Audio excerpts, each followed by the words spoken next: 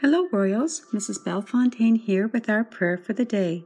Please join me in the name of the Father, and the Son, and the Holy Spirit. Amen.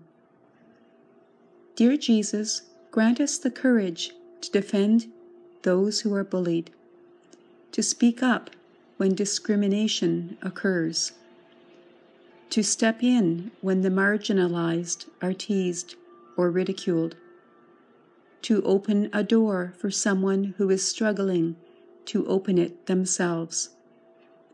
In these small gestures, great love is demonstrated. In these small gestures, we show others the face of God. Amen.